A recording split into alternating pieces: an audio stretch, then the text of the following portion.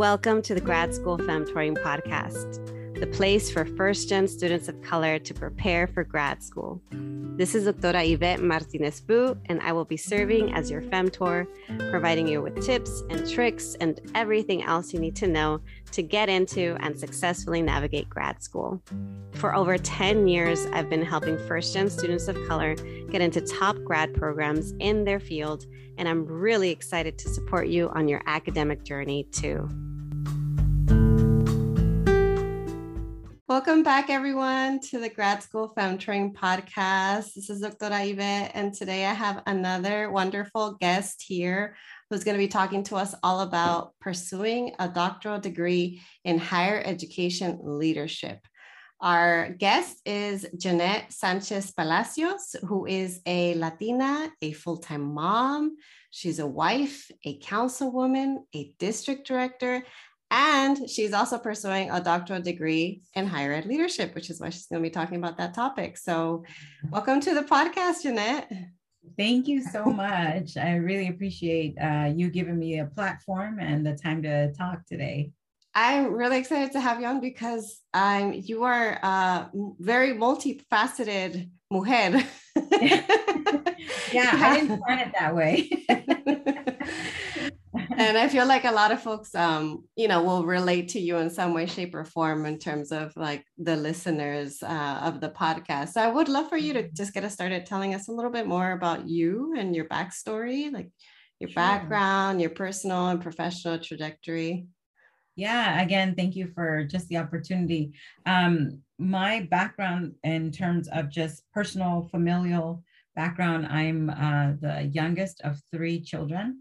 My mother brought us when we were really young to the United States. Originally, I'm from Guatemala, and I was 4 years old when she decided to take that journey and, cross the border and come to the United States in search of that dream, right? And so for me, pursuing education has always been something at the forefront because my mom, who only had up to like a 6th grade education, as well as my dad, the only thing that they could tell us about education was make sure you get good grades, make sure you do well in school, because that's what's going to bring success. And so throughout my life, that's, again, always been something that I think about often. And so I'm the first to graduate from college or university, your traditional college or university. My brother graduated from DeVry University with an engineering degree. My sister is an executive assistant at a community college. And then, here I am. And my education goals were sort of like the late bloomer education goals because I didn't go to college straight out of high school.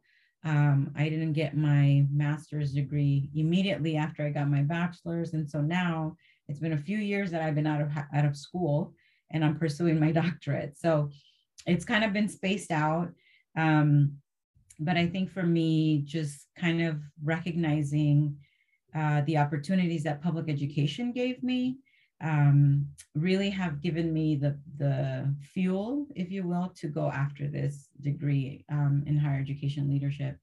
And starting out, I think with just obviously in high school, I didn't have the tools to be prepared to go on to college right after.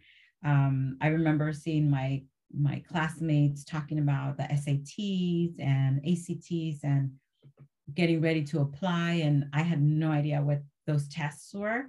And I remember sitting with one of my teachers and she was like, well, let's just apply anyway. Let's just take the test anyway. And so she was very encouraging to just have me go through the application process, which I thought, at the time, you're like, why am I doing this when I don't have the grades? But in retrospect now, I feel like she helped me just kind of just go through the process anyway, right? And so I ended up at community college because I didn't know what I wanted to do. And now that my life took me into politics, I started connecting the dots, if you will. I started to see how policy impacts education and how it impacts who gets accepted and the number of students that get in and don't get in. And so all of that has sort of been a culmination of where I'm at now with my dissertation drafting.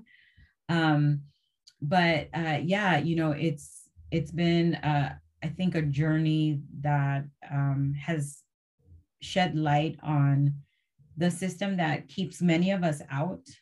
And if we don't know the system and we don't know how to work through the system, we will be kept out. And so my goal is to hopefully connect the policy part to the education part in terms of access, and how can we change policy so that more and more students can have access to higher education.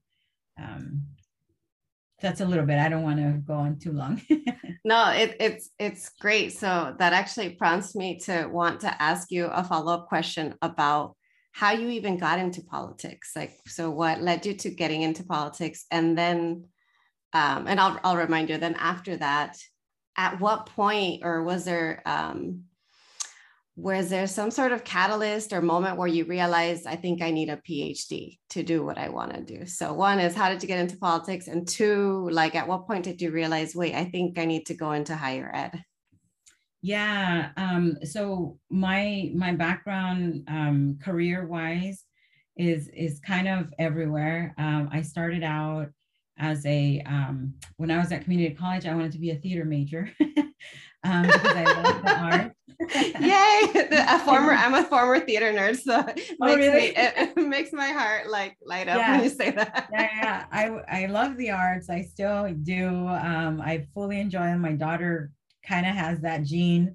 But then in school, I recognized that that necessarily was not the route I wanted to take in terms of a career, right? And so then I shifted over to women's studies. And I was at Santa Monica City College and trying to figure out, you know, I've been here long enough, what do I do to transfer? And I had the credits enough to transfer as a women's studies major to UCLA. And so when I got accepted to UCLA and I started in my women's studies, you know, education, I came across women in politics. And I had always kind of been interested in, just curious, like, who are the politicians, who votes them in, why are they there, type of thing. And that's kind of how I ended up in politics, because shortly after that, I got an internship at Telemundo, actually, and then I would get to interview the politicians. Like, I remember interviewing Richard Riordan and, you know, Antonio Villaraigosa and like all these other politicians that you know, I never really like thought about. And then shortly after that, I started working for SEIU, which is the largest service employees union. And I'm over here thinking I'm moving away from, you know, the politics and broadcasting and whatnot. And I ended up going in deeper because a union, labor union, that's even more political. There's a lot of policy behind that too. And that's where my political wheel really started going, because then I was the middle person between my organization and the elected officials who were voting on these contracts for these workers. And then I started working for an assembly member in Santa Barbara and Ventura counties. I became his district director, and then from that led me to being a district director for who I work for now. So I've been with the state assembly for 11 years, but my time in politics, if you add the other years, is almost 20-year span.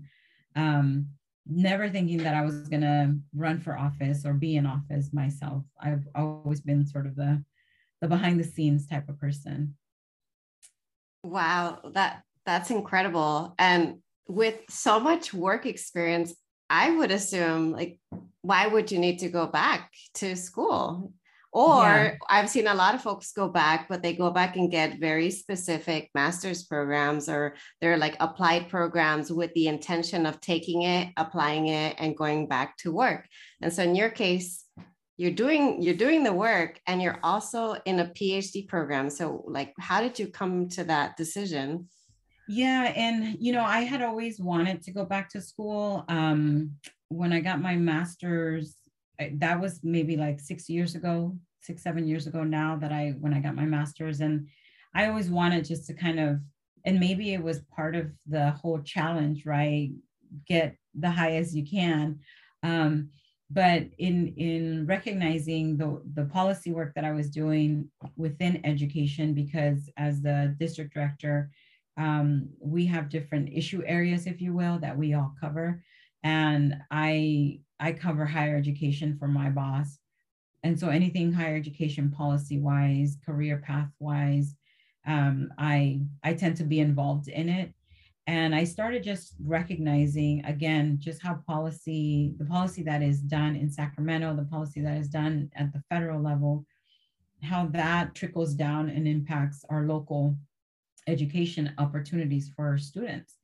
And not that I needed the doctorate degree, if you will, but I really wanted to also be able to bring my experience as an immigrant, as a Latina, as a woman in politics, into the mix, because I feel that the perspective of a female in these fields is very seldomly heard or put out there. And so for me, it's very important to be able to sort of bring that out and be able to share it, because one of the very few first comments that I received when I, told my circle of people that I was going after this doctorate degree was, why are you getting it in higher education? Like, doesn't make sense. And that's not political. Like, what are you doing? Type of thing. And my response was like, you just don't know how political education really is.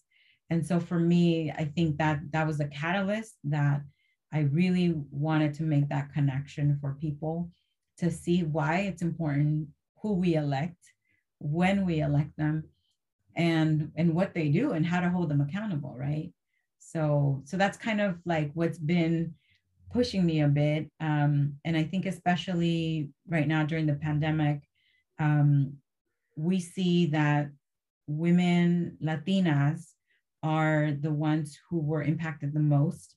While they were the biggest number in the workforce, they were also the largest number in the population who left the workforce because of the pandemic.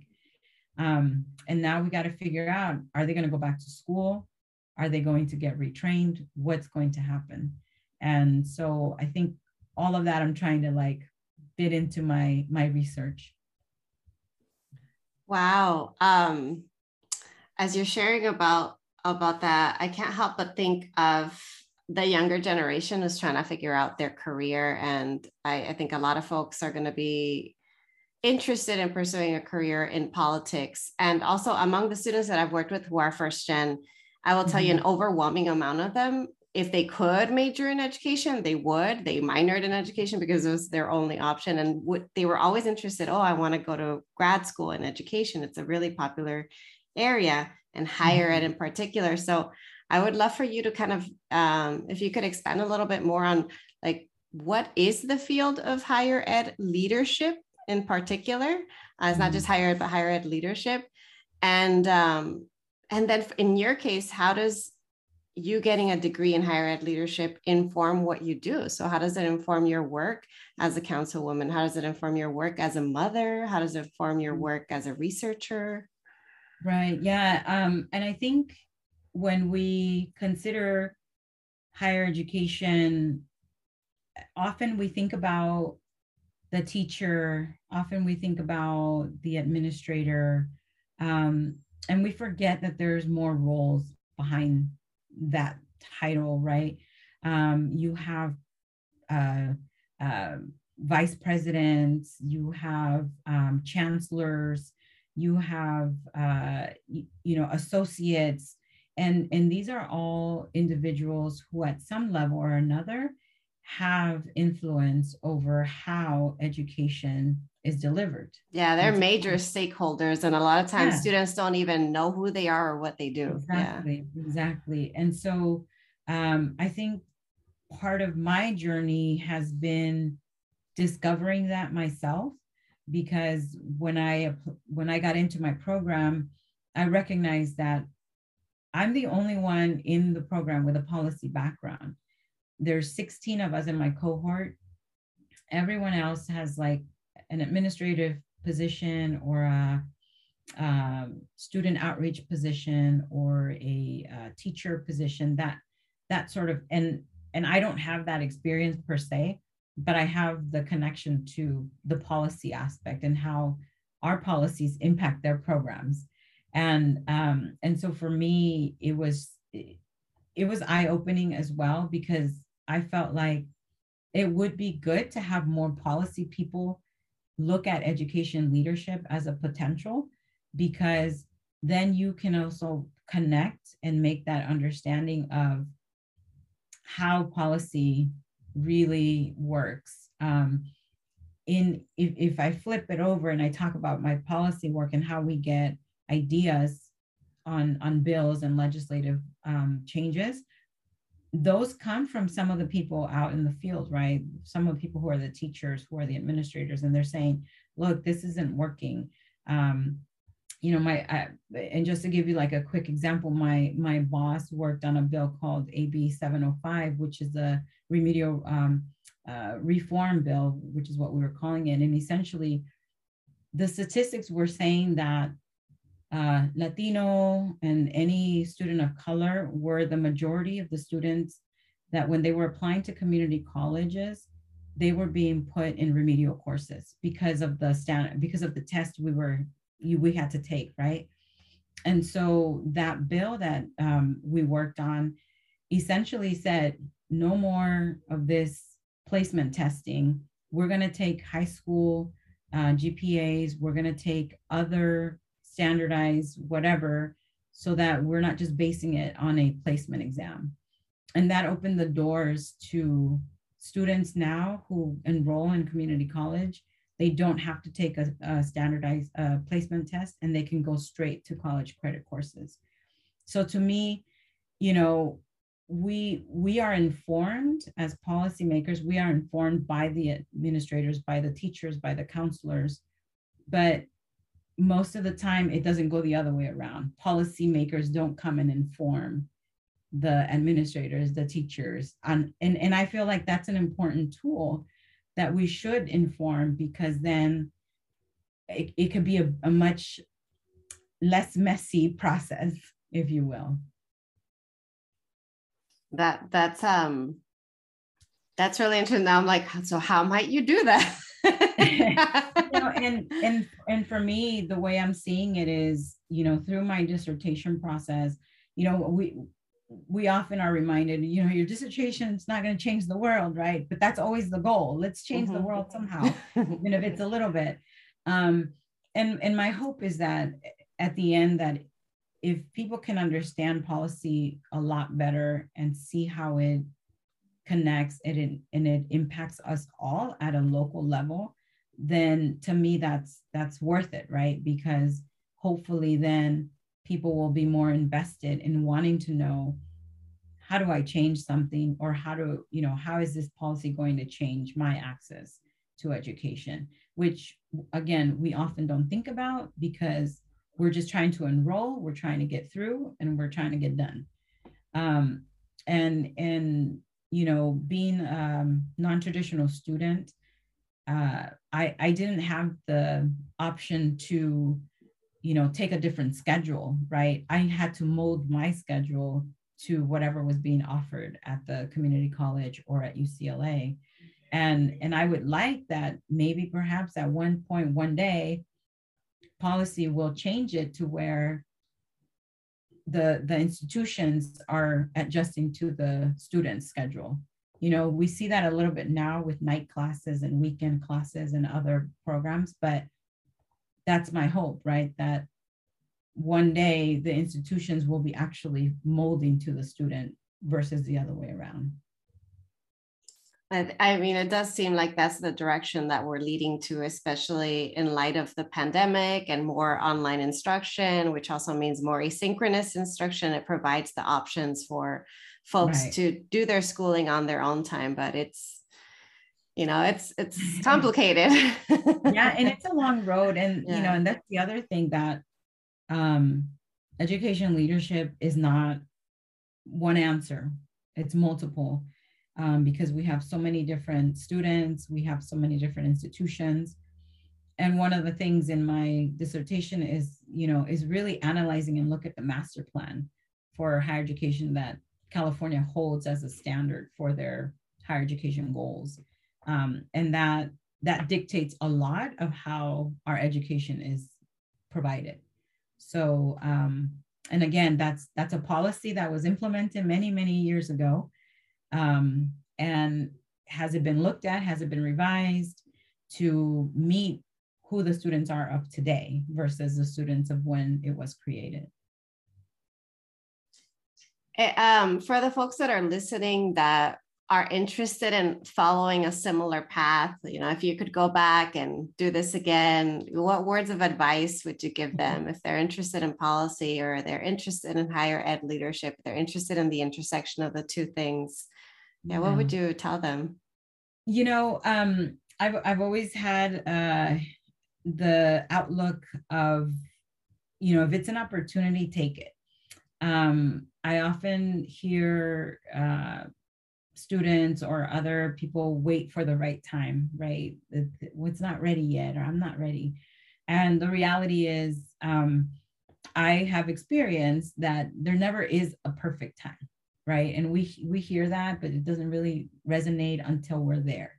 And so I have always said, you know, our success depends a lot on what we do ourselves, right? You know, there's times when, you know, we'll choose left versus right, and the outcome will be different. But in the end, I truly believe that we'll be where we need to be. So for me, always being open to opportunities is important. Never thinking that your success has to look exactly how you had it in your mind, because sometimes it won't come out that way, and it's okay. And then I think the other thing is just recognizing that you don't have to do everything all at once, or you don't have to do, you know, or that because you didn't do Y, somehow, you know, X is not going to be correct. I mean, to me, life has so many chapters, and that's why I think my background is so like diverse, and you can think that it's crazy, but at the end, everything has really come together and culminated. I think as a person, you know, in the public figure arena, if you will, I get to bring these to the forefront. I get to bring these issues to the forefront, and I get to have a platform. And I think that's something that I didn't, you know, never thought I would do, but it's because opportunity knocked and I thought about it and it worked out, and I said, okay, sure, let me give it a shot. But so to me, as long as it's not hurting yourself, it's not hurting others, if it's a great opportunity, take it. Like, you never know what you're going to get. And for me, that's how I've always treated things. And, you know, and I always say, you know, because my kids are older now, but they've definitely said, you know, I want to do this and I want to do that. And, you know, I can't choose. And sometimes you have to choose just for that moment, but it doesn't mean, you know, a few years down the line, you won't get to choose again. So there's always opportunities, I think. That's great. So that answered the question. No, yeah, I mean, it's just any advice. It's like, sometimes it's like, you know, life lessons. It's like what, you know, what ultimately helped you get to the point where you are today, or if you could go back in time, what would you tell yourself?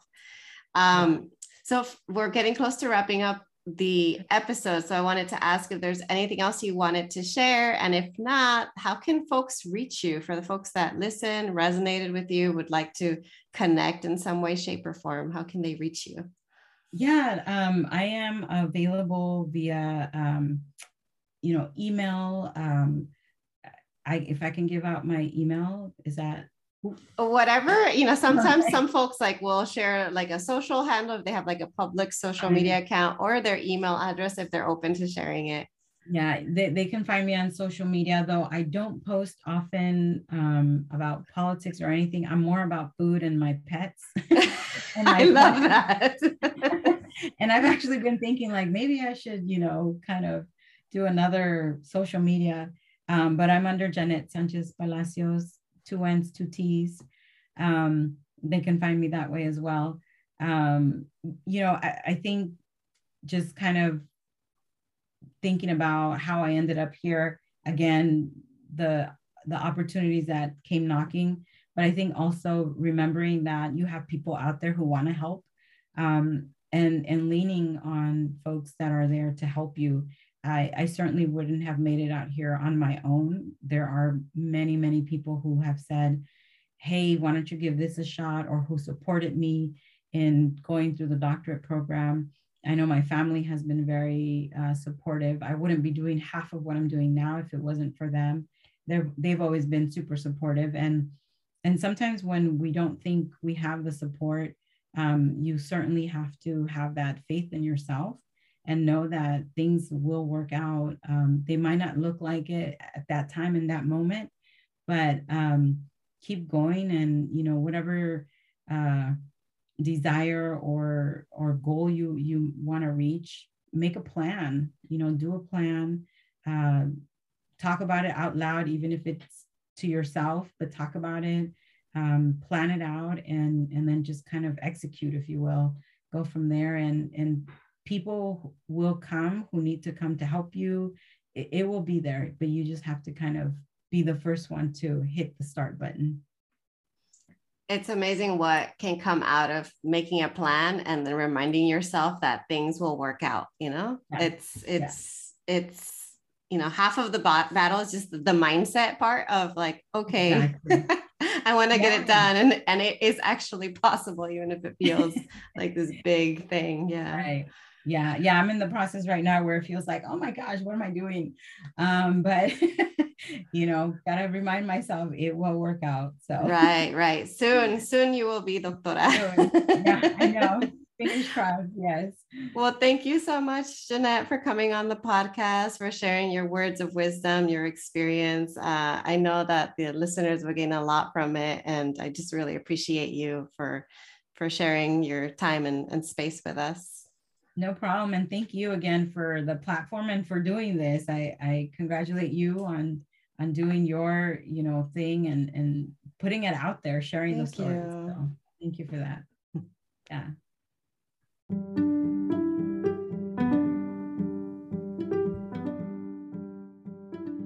Thank you so much for joining me in the Grad School Femtoring podcast. If you liked what you heard, please leave me a review on Apple Podcasts or email me your review at gradschoolfemtoring@gmail.com. You can also show your support by going to gradschoolfemtoring.com and joining my mailing list, where you'll receive weekly tips, podcast and blog updates, as well as discounts for my digital downloads, online courses, and much more. One last thing. Don't forget to follow me on Instagram, Facebook, LinkedIn, and Twitter. Until next time.